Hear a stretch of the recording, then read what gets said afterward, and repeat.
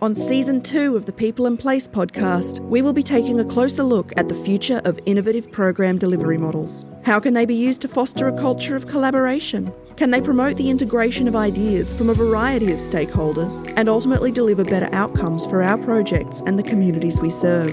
Here's your host, Kate Borg. Welcome, David. It's lovely to see you. Been a long time since we've caught up and we're in this environment rather than face-to-face, but still lovely to see you. Thank you, Kate. It's great to be here and good to see you as well. So we're here today to talk a little bit more about collaborative contracting. The collaborative contracting model is one of my favourite models to work in a construction environment, in a design environment. Is it one of your favourite models too, David? And can you tell us a little bit about what it actually is? Yes, well, I think collaborative contracting means a lot of things to different people, of course, but I think at the heart of collaborative contracting is relationships. And I think it's important that clients and their suppliers understand that concept of relationship. And for projects, it makes sense, but for programs, relationships can turn into long-term partnerships under collaborative models. I think the other thing is that collaborative models allow clients to reward performance and direct good performance to the outcomes and objectives that they're looking for. So there's a great opportunity with collaborative contracting for clients and suppliers to work really closely together with strong relationships, delivering outcomes that they want, but also managing and sharing risks. And I think that's a key focus of collaborative contracting. And I agree, it's one of my favourite ways of working as well. It's pretty fun. It's one of those models that where I think every day you really like coming to work, which is quite different to the D&C type arrangement. The collaborative model really gets that team environment under control. What kind of models are you used to working within? Like what models do you know that are out there that we've tried and tested in Australia here? Well, I guess the first model that comes to probably most people's mind is when you say collaborative contracting is alliance contracting. It's sort of tried and tested in Australia. And I think a lot of professionals have had a chance to work in an alliance contract model. There are a few different types of alliances, of course, but it's almost a pure collaborative contracting model. But there are many others, of course. And it's not just a case of the difference between a hard dollar contract and collaborative contracting. You can introduce collaborative approaches into hard dollar contracting, and we're seeing more clients introduce performance-based rewards into hard dollar contracts, introduce more risk sharing into hard dollar contracts, and introduce more relationship and partnering approaches into hard dollar contracts, which is a good thing, but it's not pure collaborative contracting, of course.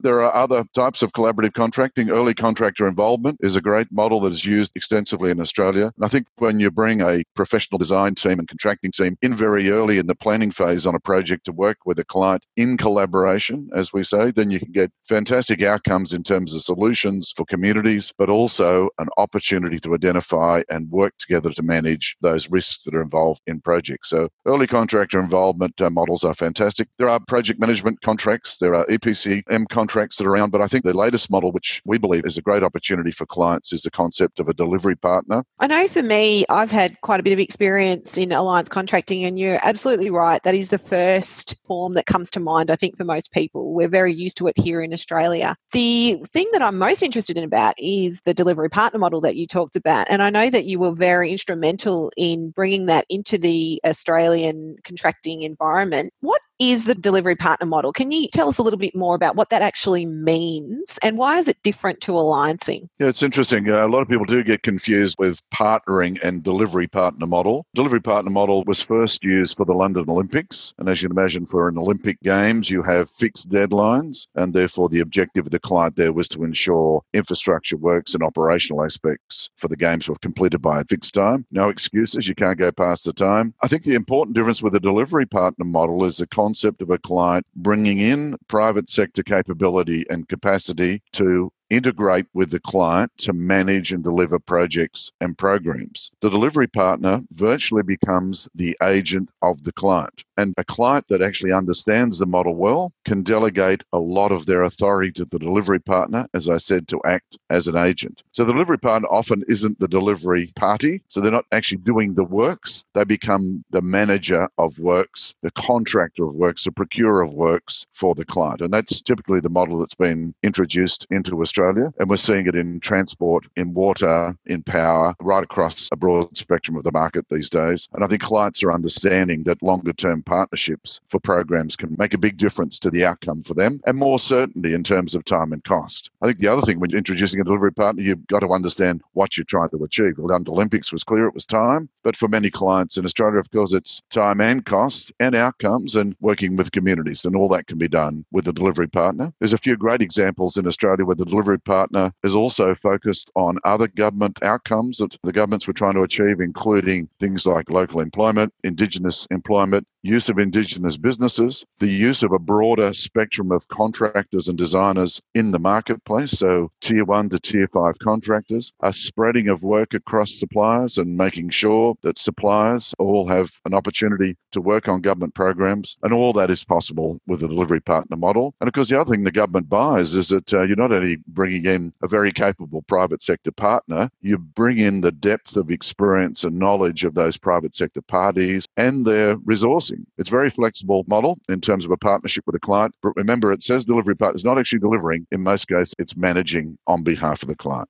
I really like that thought about the whole adaptability and flexibility of the model. I think that's really important because often we're finding that clients aren't quite sure where they need to concentrate their decision making and getting that structure in there. I think that's a really important distinction. Have we had a lot of success with delivery partner in Australia yet? Like, has there been a project that comes to mind where we've actually used this model and we can point to it being successful? There's two that I'm aware of. There's the Woolgoolga-to-Ballina motorway project in New South Wales, and there's the Lower South Creek treatment program in New South Wales for Sydney Water. Both of those programs are coming to conclusion now. I think both clients are delighted with the outcome that's being achieved in terms of delivering quality product for the community and working with the community and delivering to time. Sydney Water in particular is very pleased with the use of the market and the product that's being delivered for them. So I think we're seeing some great outcomes there through the delivery partner. I think the other thing that the clients have seen on those projects is the private sector being able to reevaluate the program and the projects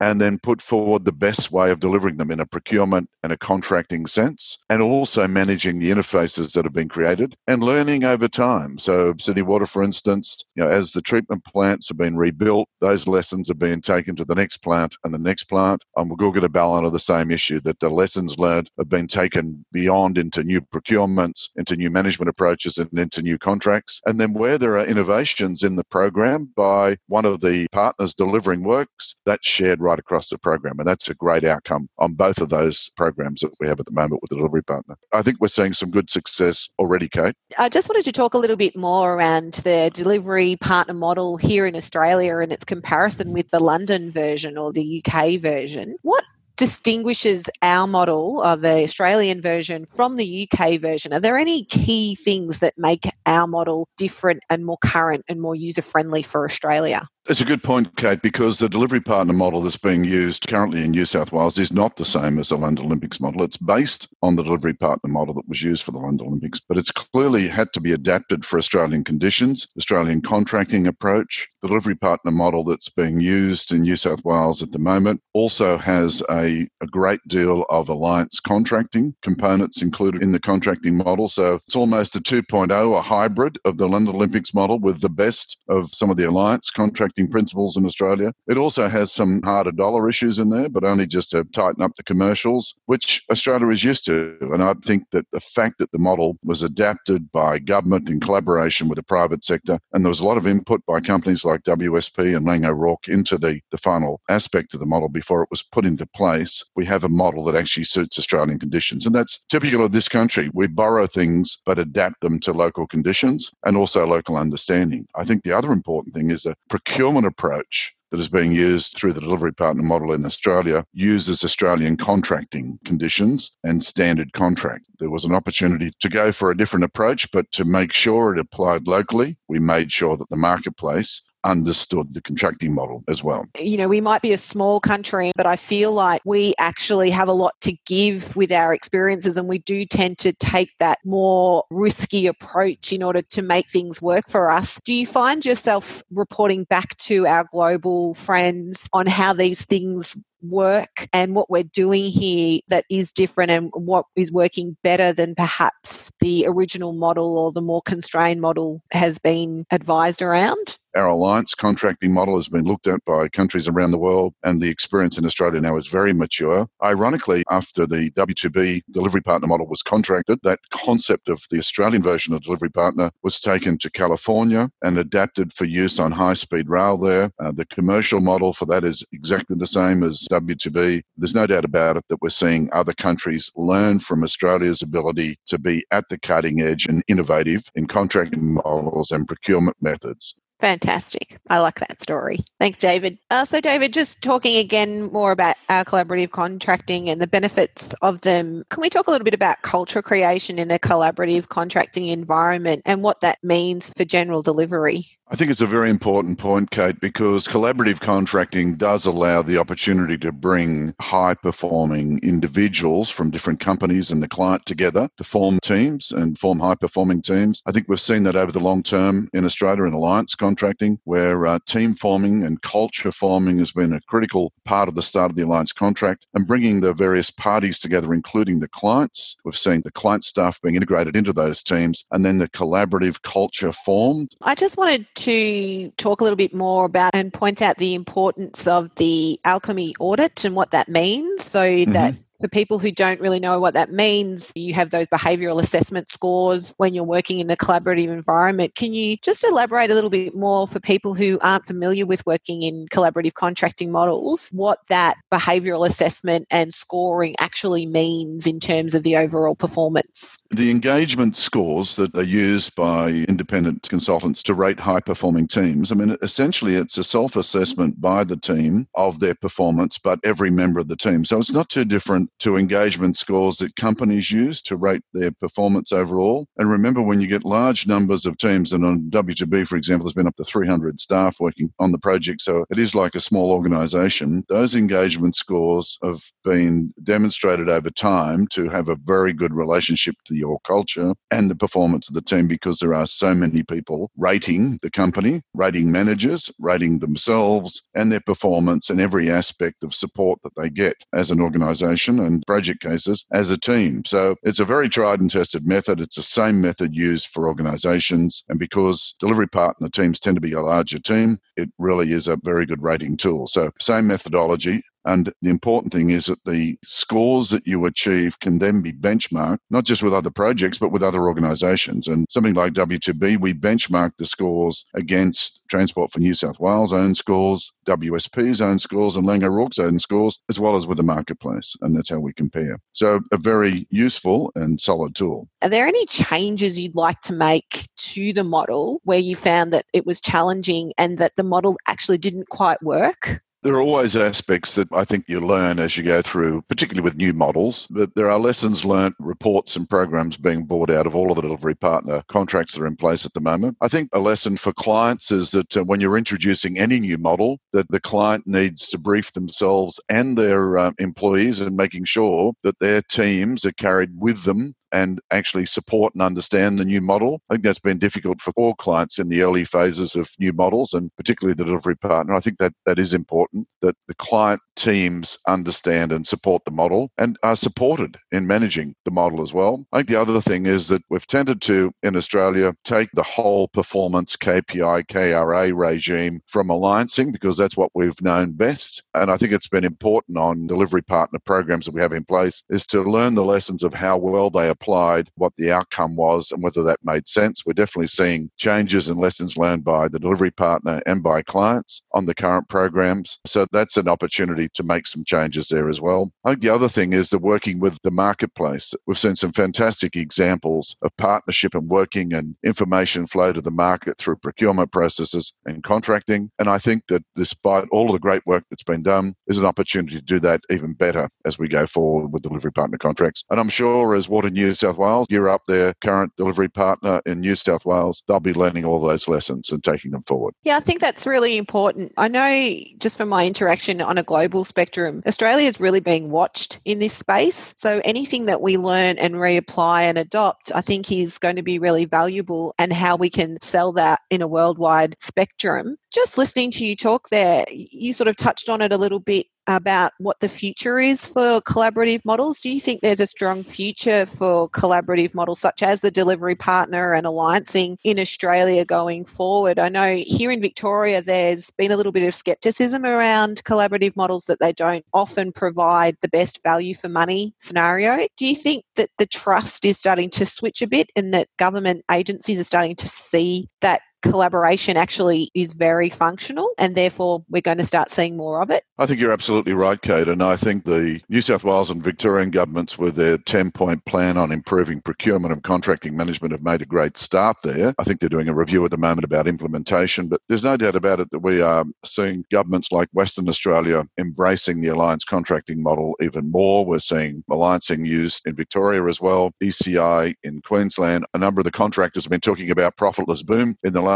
3 or 4 years, and there's no doubt about it that we want a healthy industry to be able to deliver infrastructure for government, and we've got to make sure that we get outcomes for our community, but also a healthy, profitable industry that is going to be here in the future. I think collaborative contracting can play a major part in that. I think the delivery partner is a great opportunity to add another string to our bow. It's not the panacea for all works, but obviously a suite of contracting models is important for clients, and I think the delivery partner is a critical additional string in that bow. I think the other thing with delivery partner that clients have found is that delivery partner has been able to help the client change their processes and improve their processes, and particularly moving more into a digital world. And I think that's critically important as well, that when you're in a collaborative contracting arrangement, you can assist the client to improve their own processes and procedures because the collaborative model allows that. That doesn't happen in a DNC model. So, Kate, I hope we're going to see more. There's obviously a place for hard dollar contracting in our marketplace, but I hope we're going to see more collaborative contracting. I completely agree. I also think that it's going to be very relevant as we come out of the COVID environment. One thing that really concerns me, and I don't think has been well thought through at this stage, is about supply chain and how supply chain is going to really impact delivery as we come out of the COVID environment. Because, yeah, sure, we'll start to see businesses go back up to what they were in our old life, but it's going to take some time, and I don't think it's been really well thought through. Do you think there's a place there for collaborative contracting to solve some of those potential supply chain problems? I absolutely agree. And I think that was another benefit of the delivery partner model, is the fact that the delivery partner can work with your tier 1 to tier 5 contractors in every aspect of the supply chain directly, so that the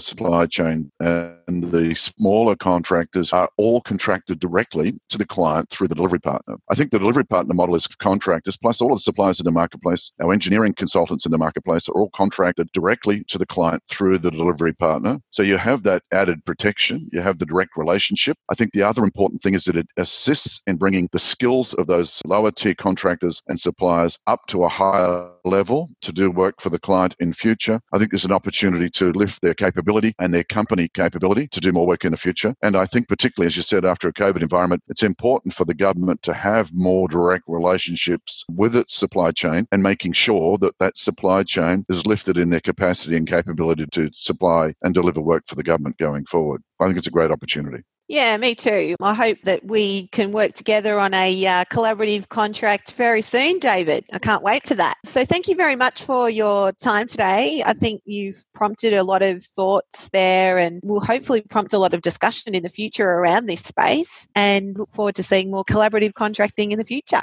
Thank you very much, Kate. It's been great talking to you.